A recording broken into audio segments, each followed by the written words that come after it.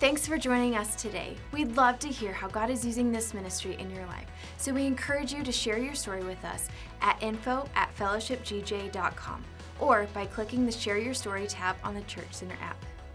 Also, if God is using this ministry to impact you, we want to encourage you to partner with us financially. You can do that by clicking the giving link located in the description below this video, online at fellowshipgj.com, or if you're a member here at Fellowship Church, you can give through our Church Center app. This will help us continue to bring our message of Christ to our community and beyond. Again, thank you for joining us and enjoy today's service. Good morning, Fellowship Church. You guys, we are so excited to worship with you this morning. We have a brand new song, and it comes straight out of Scripture. I wanted to share this with you. It comes out of Mark 16. It's when Jesus appears to his disciples after he's already been resurrected, and he said, listen, if anyone who believes the good news, they will be saved. And these miracle signs will accompany all of those who believe. They will drive out demons in the power of my name. They will speak in tongues. They will supernaturally be protected, and they will lay hands on the sick, and they will heal him. Guys, Jesus has given us that authority. We can echo the words that he has already spoken. So let's praise in faith. Let's worship in faith. Put your hands together. Come on, let's go.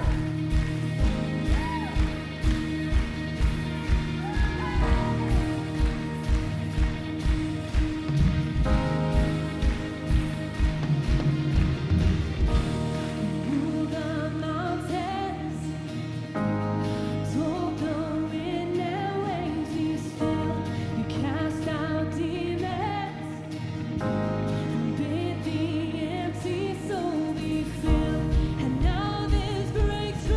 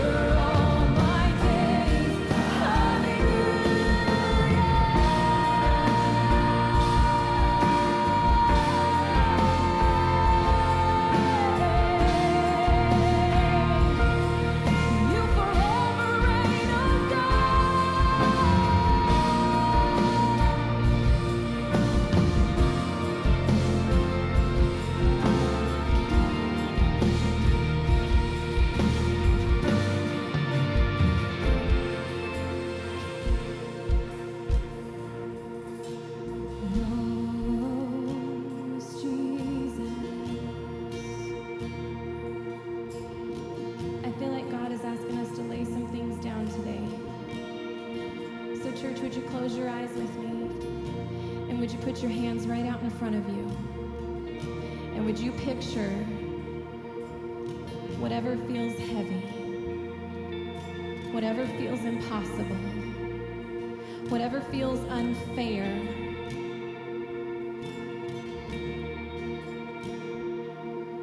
would you picture that in your hands?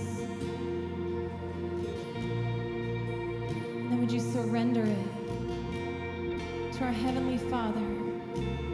Because as long as we keep a death grip on it, He can't do a whole lot with it. So right now, Jesus, we surrender our heavy things to you. We surrender the things that look impossible to you. We surrender the scary things to you. We surrender what feels like injustice to you. We lay it all at the feet of Jesus and we say, God, do what only you can do. Let your will be done in the mighty, powerful name of Jesus.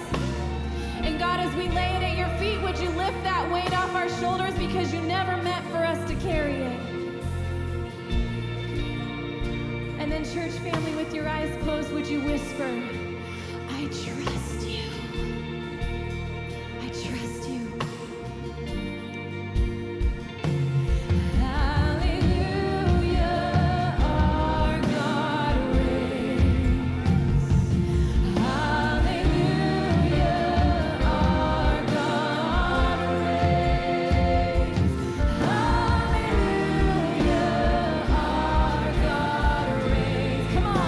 Forever all my days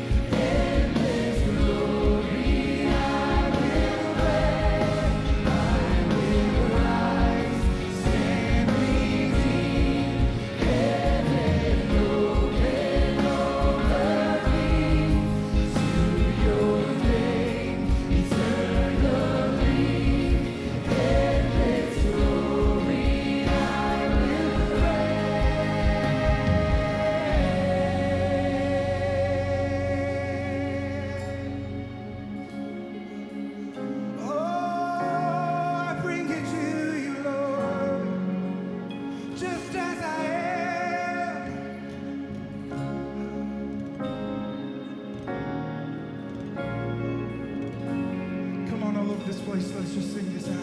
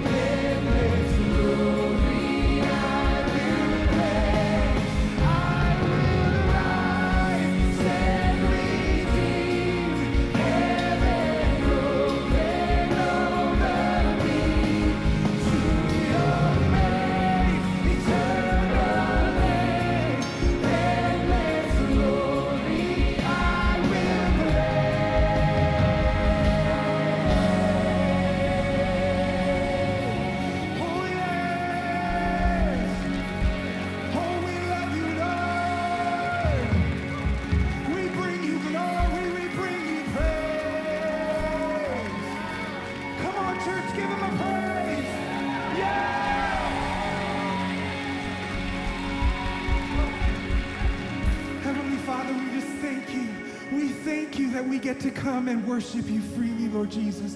That we get to come as we are and worship you, Jesus. And for all this we pray in Jesus' name, amen. Fellowship Church, go ahead and have a seat. Thank you so much for joining us here at Fellowship Church Online. Whether you're watching Facebook, YouTube, fellowshipgj.com, we'd love to know where you're watching from, so write it in the comment section.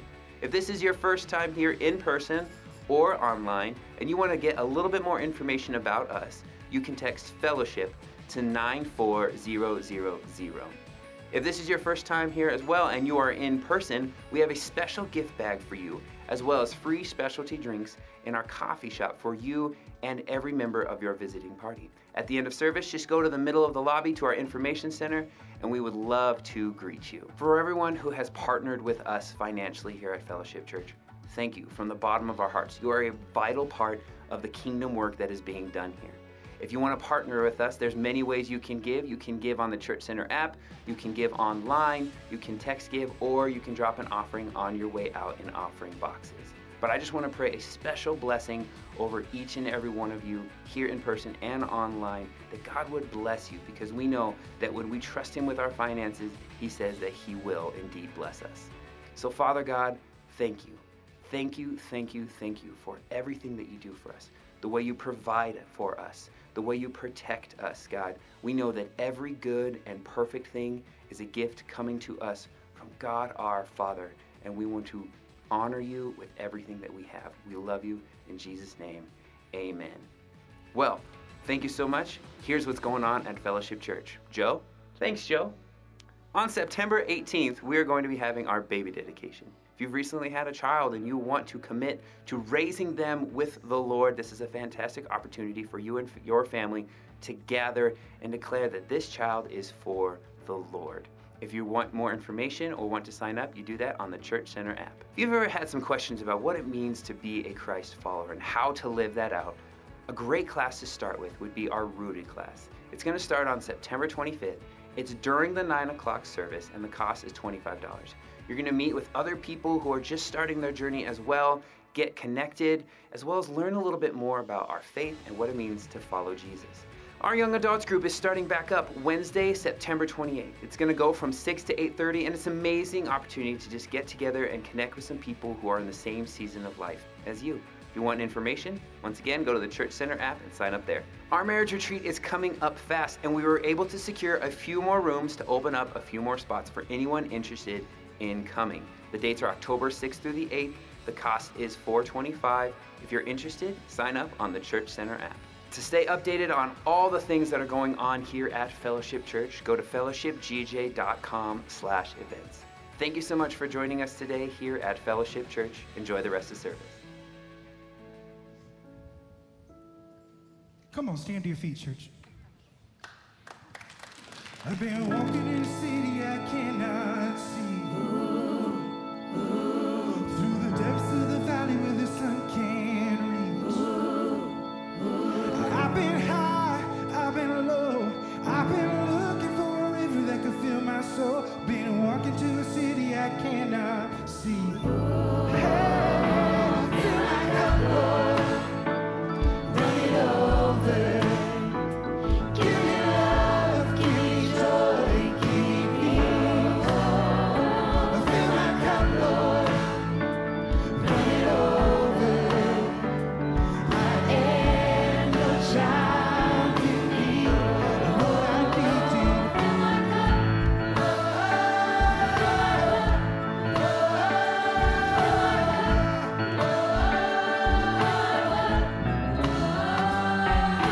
Walking over life, standing in my way. They can say what they want, I don't want what they say. And I was born far from home, but I've been thriving in the wonder of the great unknown. 'Cause I'm drinking from the well of another place. Hey, fill my cup, Lord. Run it over. Give me love, give me joy, give me peace. Fill my cup, Lord. Run it over. I am your child in need. Lord, I need you. Fill my cup,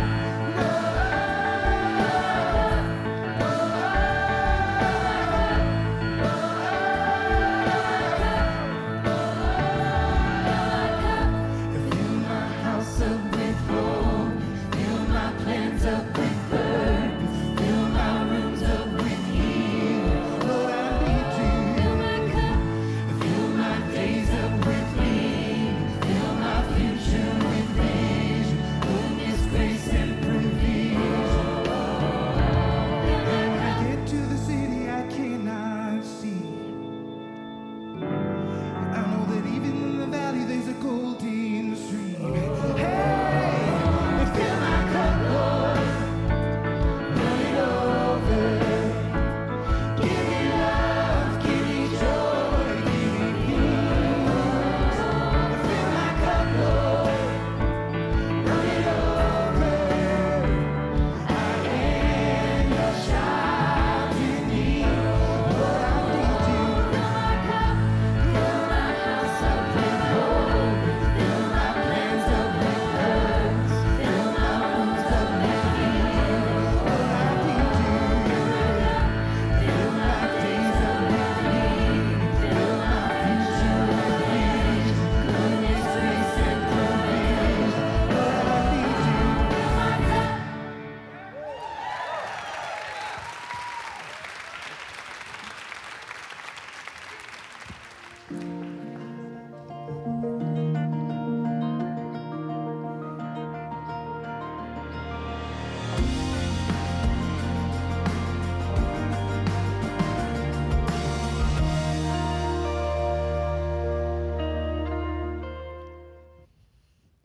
Well, in every family, there are gatherings, and at these gatherings, there is food, right?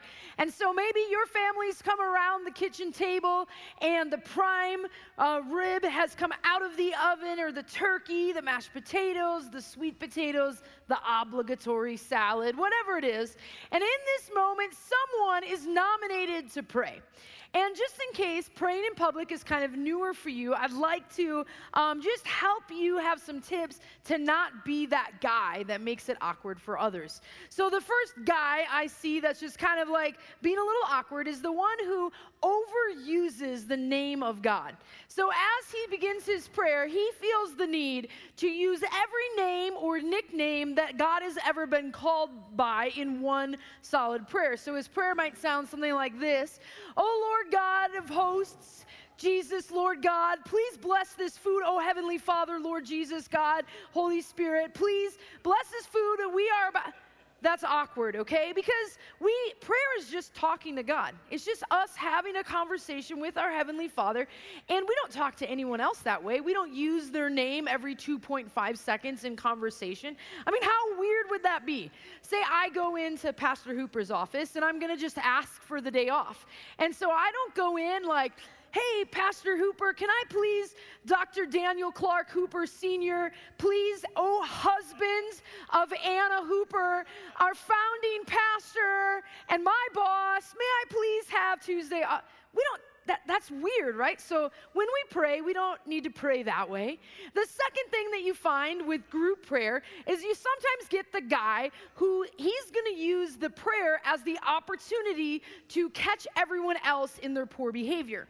And so he's there praying, he gathers people around, and he gets everyone to bow their head and close their eyes, and then he prays with like one eye open, right? And he's kind of checking it out. He's going to make sure that nobody is getting too squirrely or sneaking a bite of food before the blessing is complete. There was actually a family member of mine who called out in his prayer my cousin Matt, because my cousin Matt took a bite of the cucumber from the veggie tray before the blessing was complete. And so in the middle of the prayer, this relative is like, "Oh Lord God, please forgive Matt for eating from the veggie tray before it was fully blessed." And I'm like, at 10 years old, I'm sitting there listening to this. I'm like, wait, is the sin of eating the cucumber worse than the sin of opening your eyes during group prayer? The third person that kind of brings the awkward into the situation during group prayer is the person that decides that they're going to pray a long time. Not just a minute or two heartfelt prayer, but a really long time. When this person starts to pray, you get the impression that this is the only time they intend to pray this year. They're going to get it all in this one prayer. So when they start praying, you got to make yourself comfortable. Make sure you have a chair with low back support, because they're going to go on and on. Like, they're going to bring up the election. They're for sure going to talk about the bird migration, monsoon season. They're going to talk about their neighbors, coworkers, dogs, health. And they're going to pray for the starving children of the world, to whom we could have mailed this feast by the time they get done with their prayer. But you don't want to be that guy. You don't want to pray and make prayer awkward for others. So when you pray, just keep it simple. Just keep it talk between you and your Heavenly Father. Now this morning we're continuing in our prayer series. This is week 3, and we're going to take a look at a prayer that the Apostle Paul prayed found in Ephesians chapter 3. Now the Apostle Paul, this prayer has been called the boldest prayer ever prayed by theologians. And he makes some huge asks. He really lays down some big requests, but he's not asking for beachfront property in Maui. He's not asking for $1 billion. All of his asks are like abstract and about spiritual growth. Now, if there was ever a guy that could ask for something for his own comfort, it would probably be Paul, because he's actually writing this book from prison. So he's pretty much in a miserable situation, but he doesn't ask for anything material at all. He asks for these spiritual things. Now, I'll be honest, when I pray, I mostly ask for material things. I ask for things for myself and for you and for my loved ones, but I ask for things like health, and that our children would all be safe, and that we'd have enough resources to make ends meet, and those kinds of things. Like, it's not all selfish, but I rarely think big enough to pray for like the spiritual growth of the nations decisions like the Apostle Paul does in his prayers. So as I studied Ephesians 3 this week and the last couple weeks, it's really challenged me to make my prayers bigger and bolder and about growth and change in myself and others. So let's jump in. Ephesians chapter 3, beginning in verse 14. It says, "When I think of all of this, I fall to my knees and pray to the Father, the creator of everything in heaven and earth." So Paul starts his prayer, much like Jesus started his prayer, the Lord's Prayer. A couple weeks ago we talked about our Father who art in heaven. So the Apostle Paul starts his prayer defining he's praying to the Father. And then he adds, "and the creator of heaven and earth." And I think that's really cool because he's saying, I'm praying to the Father. It's personal. He knows me. I know him. He loves me. He's good to me, the Father. And he's the creator of heaven and earth, meaning he's got the power and the capacity to actually answer the prayer requests that I'm going to be laying down. Verse 16, "I pray that from his glorious, unlimited resources." I'm going to stop there. From his glorious, unlimited resources. Now, Paul mentions that God has unlimited resources. And it's important to recognize we're not talking to someone, asking for help from someone that has to keep a checkbook register. Okay? He is not up there with his phone, with his calculator app, adding up the expenses of his kids and making sure he stays on budget. It's not like, okay, well, last week, Jamie asked me for peace. That was an expensive one. And then this weekend, Bob, he asked for a breakthrough when it comes to that work issue, and I gave him that breakthrough, so got to add that one in. And then that couple struggling with infertility, whatever their name is, we're going to add them in there because, man, this next prayer request that comes in, I better check if I have any coupons. Like, this is getting expensive. That's not the God we're praying to. The Apostle Paul says we're praying to someone that's unlimited. His resources are unlimited. So when I see someone else receive an answer to prayer, I can be confident that my answer is still coming. Someone else gets the house. Someone else gets the clean bill of health. Someone else gets the breakthrough. Someone else gets their toddler to take a 2-hour nap. I can still pray boldly that God will hear my prayers and honor my requests because the God I'm praying to is not broke. He's not even on a budget. He's literally unlimited. So the first thing we see Paul pray for is that he would receive inner strength from the Holy Spirit.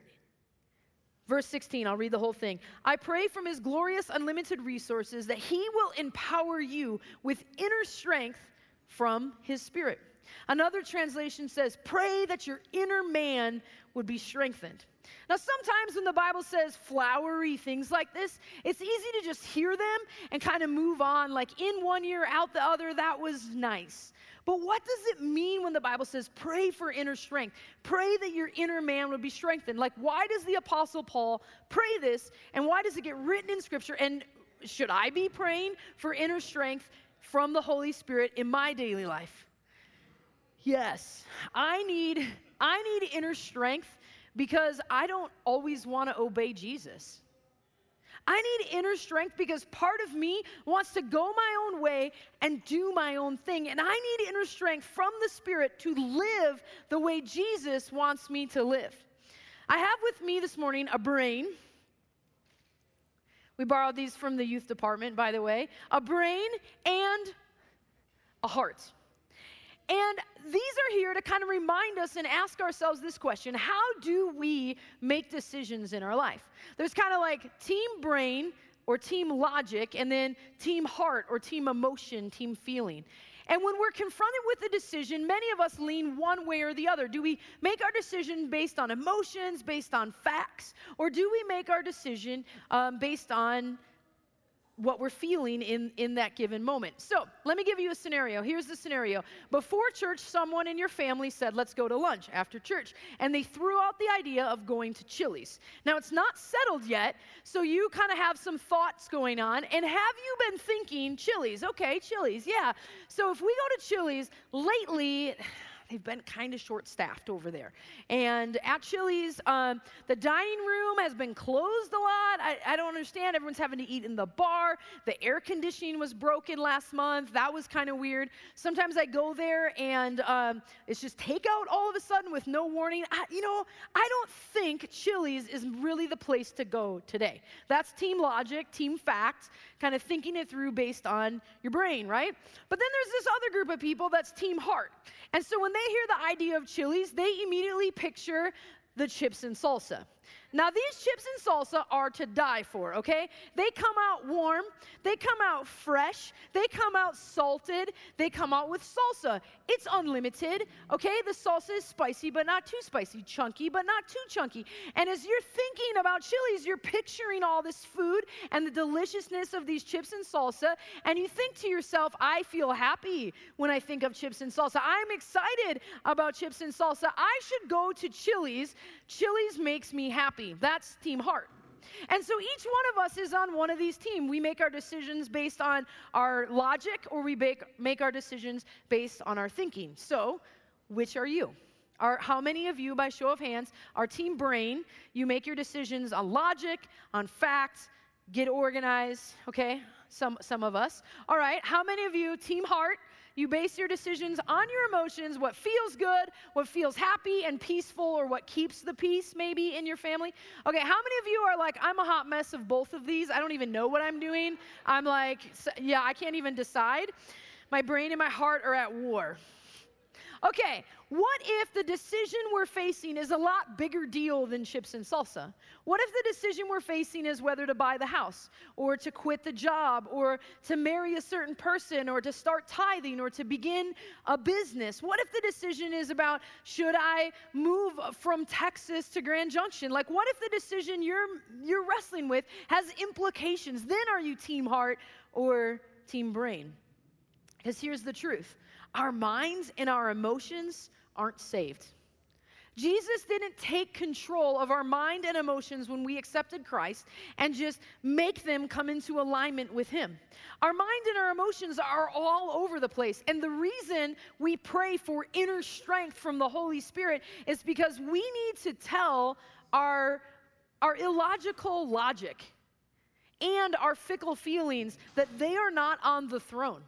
We have to explain to our mind and our heart that they are not the boss of us, that Jesus is the boss of us, that He sits on the throne, that He's the Lord, and that we don't make our decisions based on the logic that we can see in the moment or based on how it makes us feel in the moment, but we make our decisions based on Christ, the principles of His kingdom and what He's leading and directing us to do. And so we pray and we say, God, give me strength in our inner man, because the loudness of these two voices can be overpowering sometimes. And we ask Jesus to strengthen our inner man, to overcome their urges, and to keep our life on track with what God is asking us to do. Verse 17, then Christ will make His home in your heart as you trust in Him. Your roots will grow down in God's love and keep you strong. And so the second thing we see the Apostle Paul praying for is that he prays that Christ is at home in your heart. He prays that Christ will be at home in your heart. Now, this is common terminology that we use. We will say that you accepted Christ as your Savior, that Jesus lives in your heart. We even tell little kids this in preschool classrooms. We'll say, have you asked Jesus into your heart? And one of our little ones told their preschool teacher recently, they said, I don't think Jesus would fit in my heart. My heart is very small, and He's a grown-up, and but what's going on here theologically, is we're inviting Jesus to move into our heart, to live in our heart, but not just live there, but to make Himself at home there. And if Christ is going to make Himself at home there, then we're going to start to sense His presence in our feelings and sense His presence in our thinking more than we have before. Picture it like this. Let's imagine that there is a man and he is a bachelor. And he lives independently on his own at his bachelor pad, okay? In the middle of his living room, you would see the focal point of his home with his decorating style of big screen TV. Recliner is the main piece of furniture, end table for comfort, right?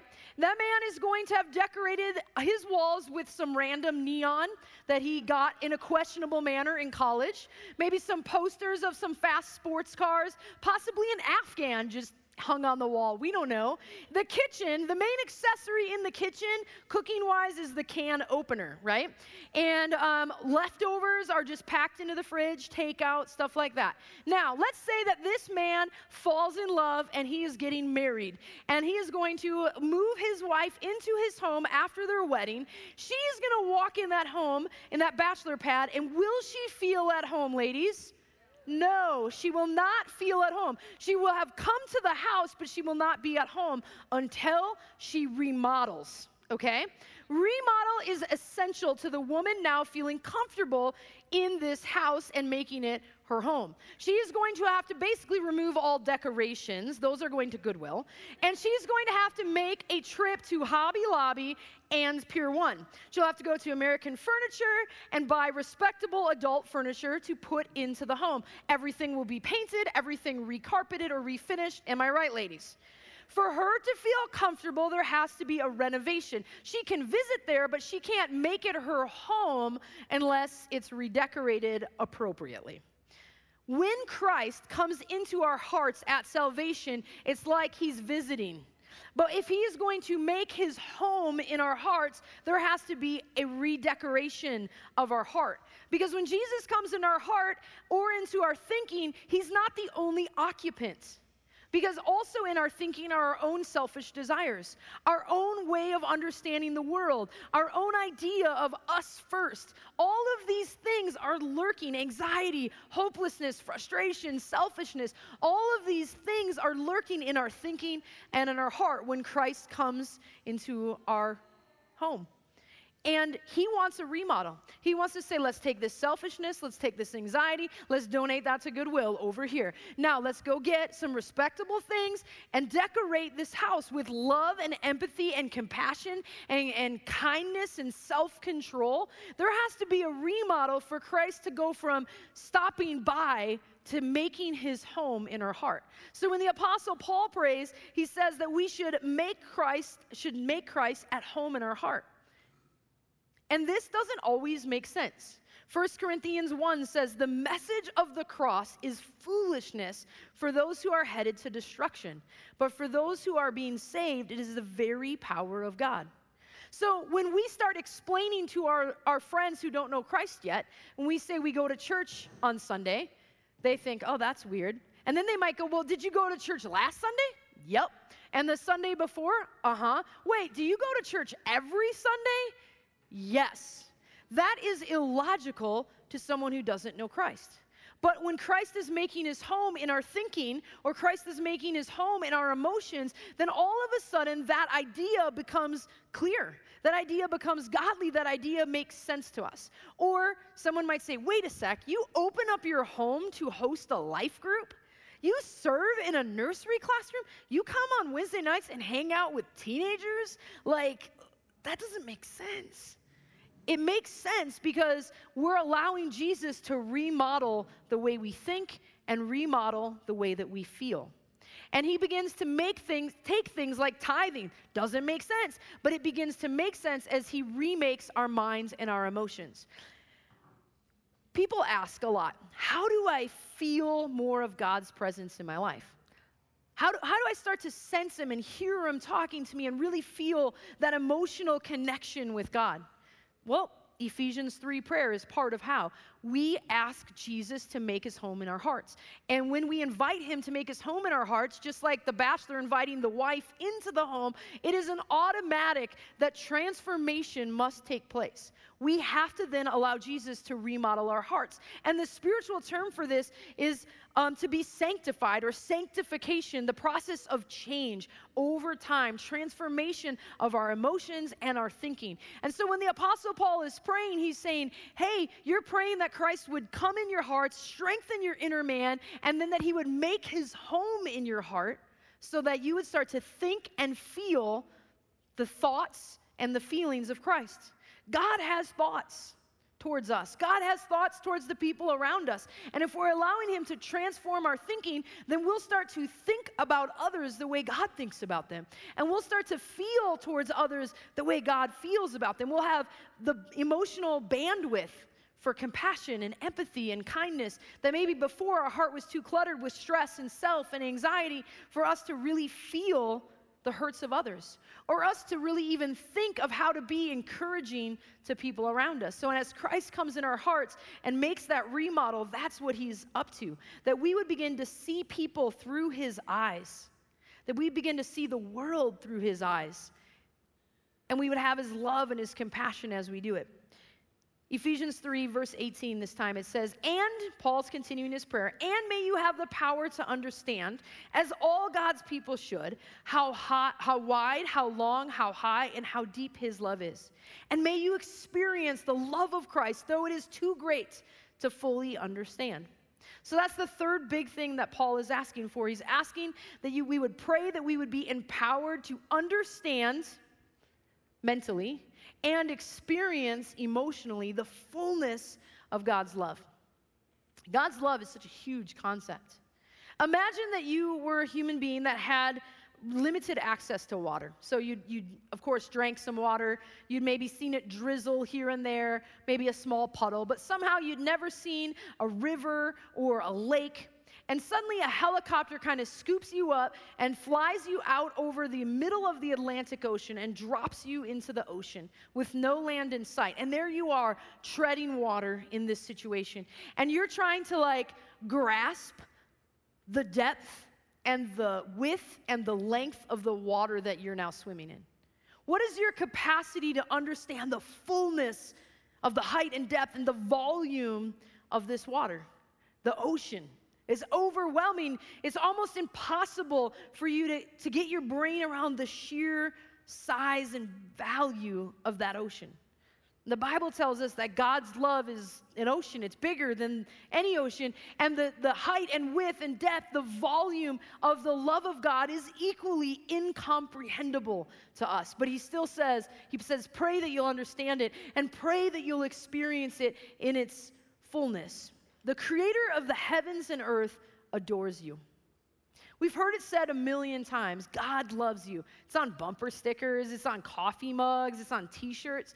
In fact, a lot of times we see it so frequently that we don't actually even engage with that truth anymore. Like, yeah, I know. But hear me when I say, God loves you. He likes you. He enjoys you. He adores you. And sometimes we allow that message to get so watered down that it no longer hits us. We no longer understand or experience his love through that statement. But the truth is that the God of heaven and earth adores you. He enjoys being with you. He gets your sense of humor. He likes spending time with you. He likes your hobbies. He likes doing hobbies and being invited along. God enjoys you as a person. And not only that, he likes you and he loves you. James 4 in the Bible says, God actually yearns for us. That means, yearn means he longs for us with a great intensity. Jesus makes this really bold and kind of shocking statement. In Matthew 16:26, he says, what profit is it to a man if he gains the whole world and loses his own soul? I want us to really think about what this means. When I read this verse, I picture like a scale, like a scales of justice. And you're going to weigh these two things out. And on one side of the scale is the whole world, and on the other side of the scale is you.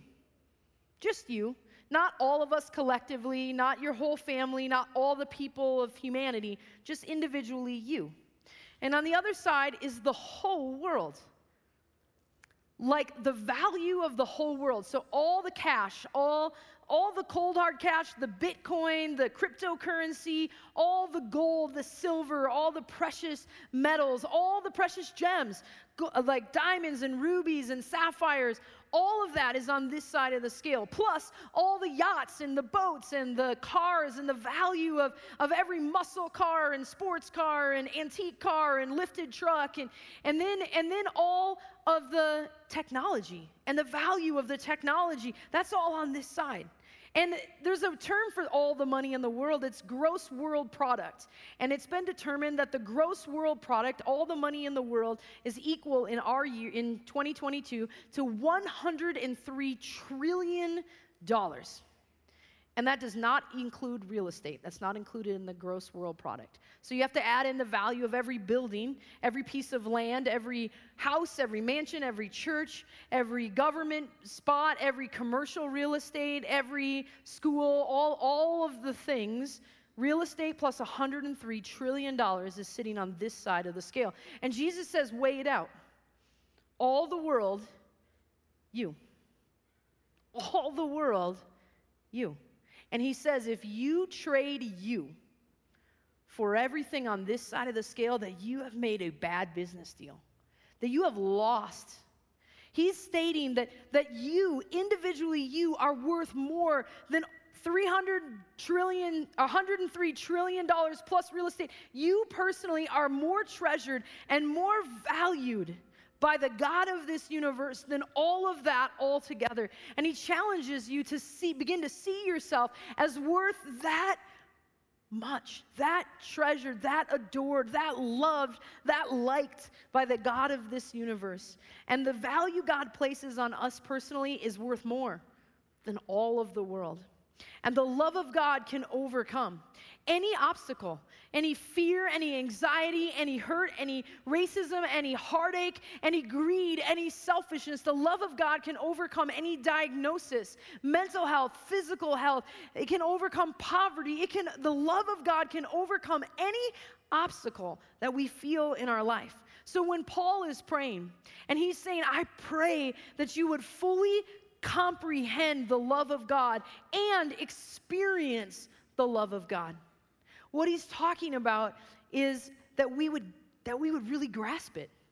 In our heart, in our daily life, we'd feel it and we'd sense it, and with our mind that we would understand it.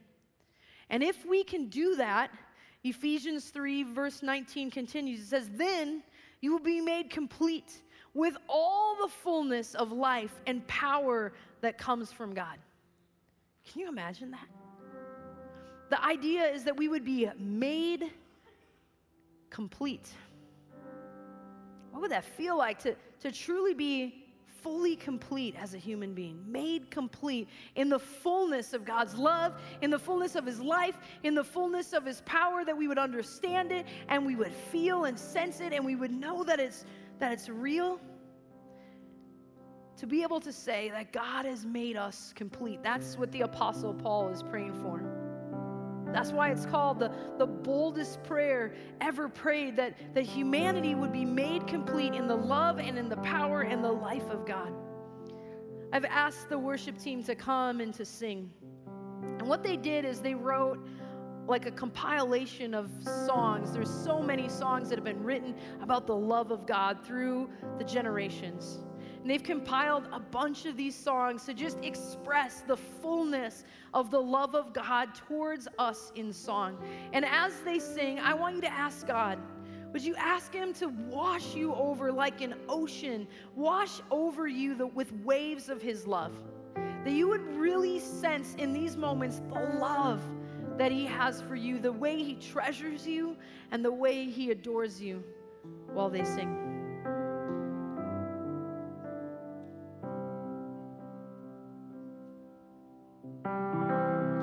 Jesus loves me, this I know, for the Bible tells me so. Little ones to him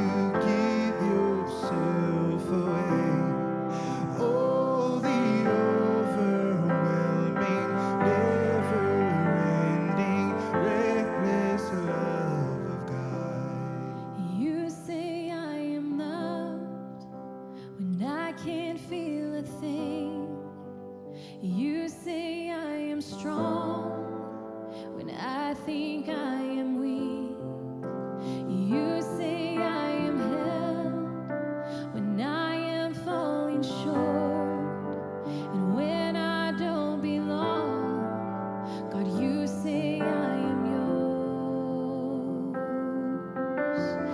Over the mountains and the seas, your river runs with love for me. So I will open up my heart and let the healer set me free. I'm happy to be in the truth. So I will daily lift my hands and I will always sing when your love came down. Because the love you can't be,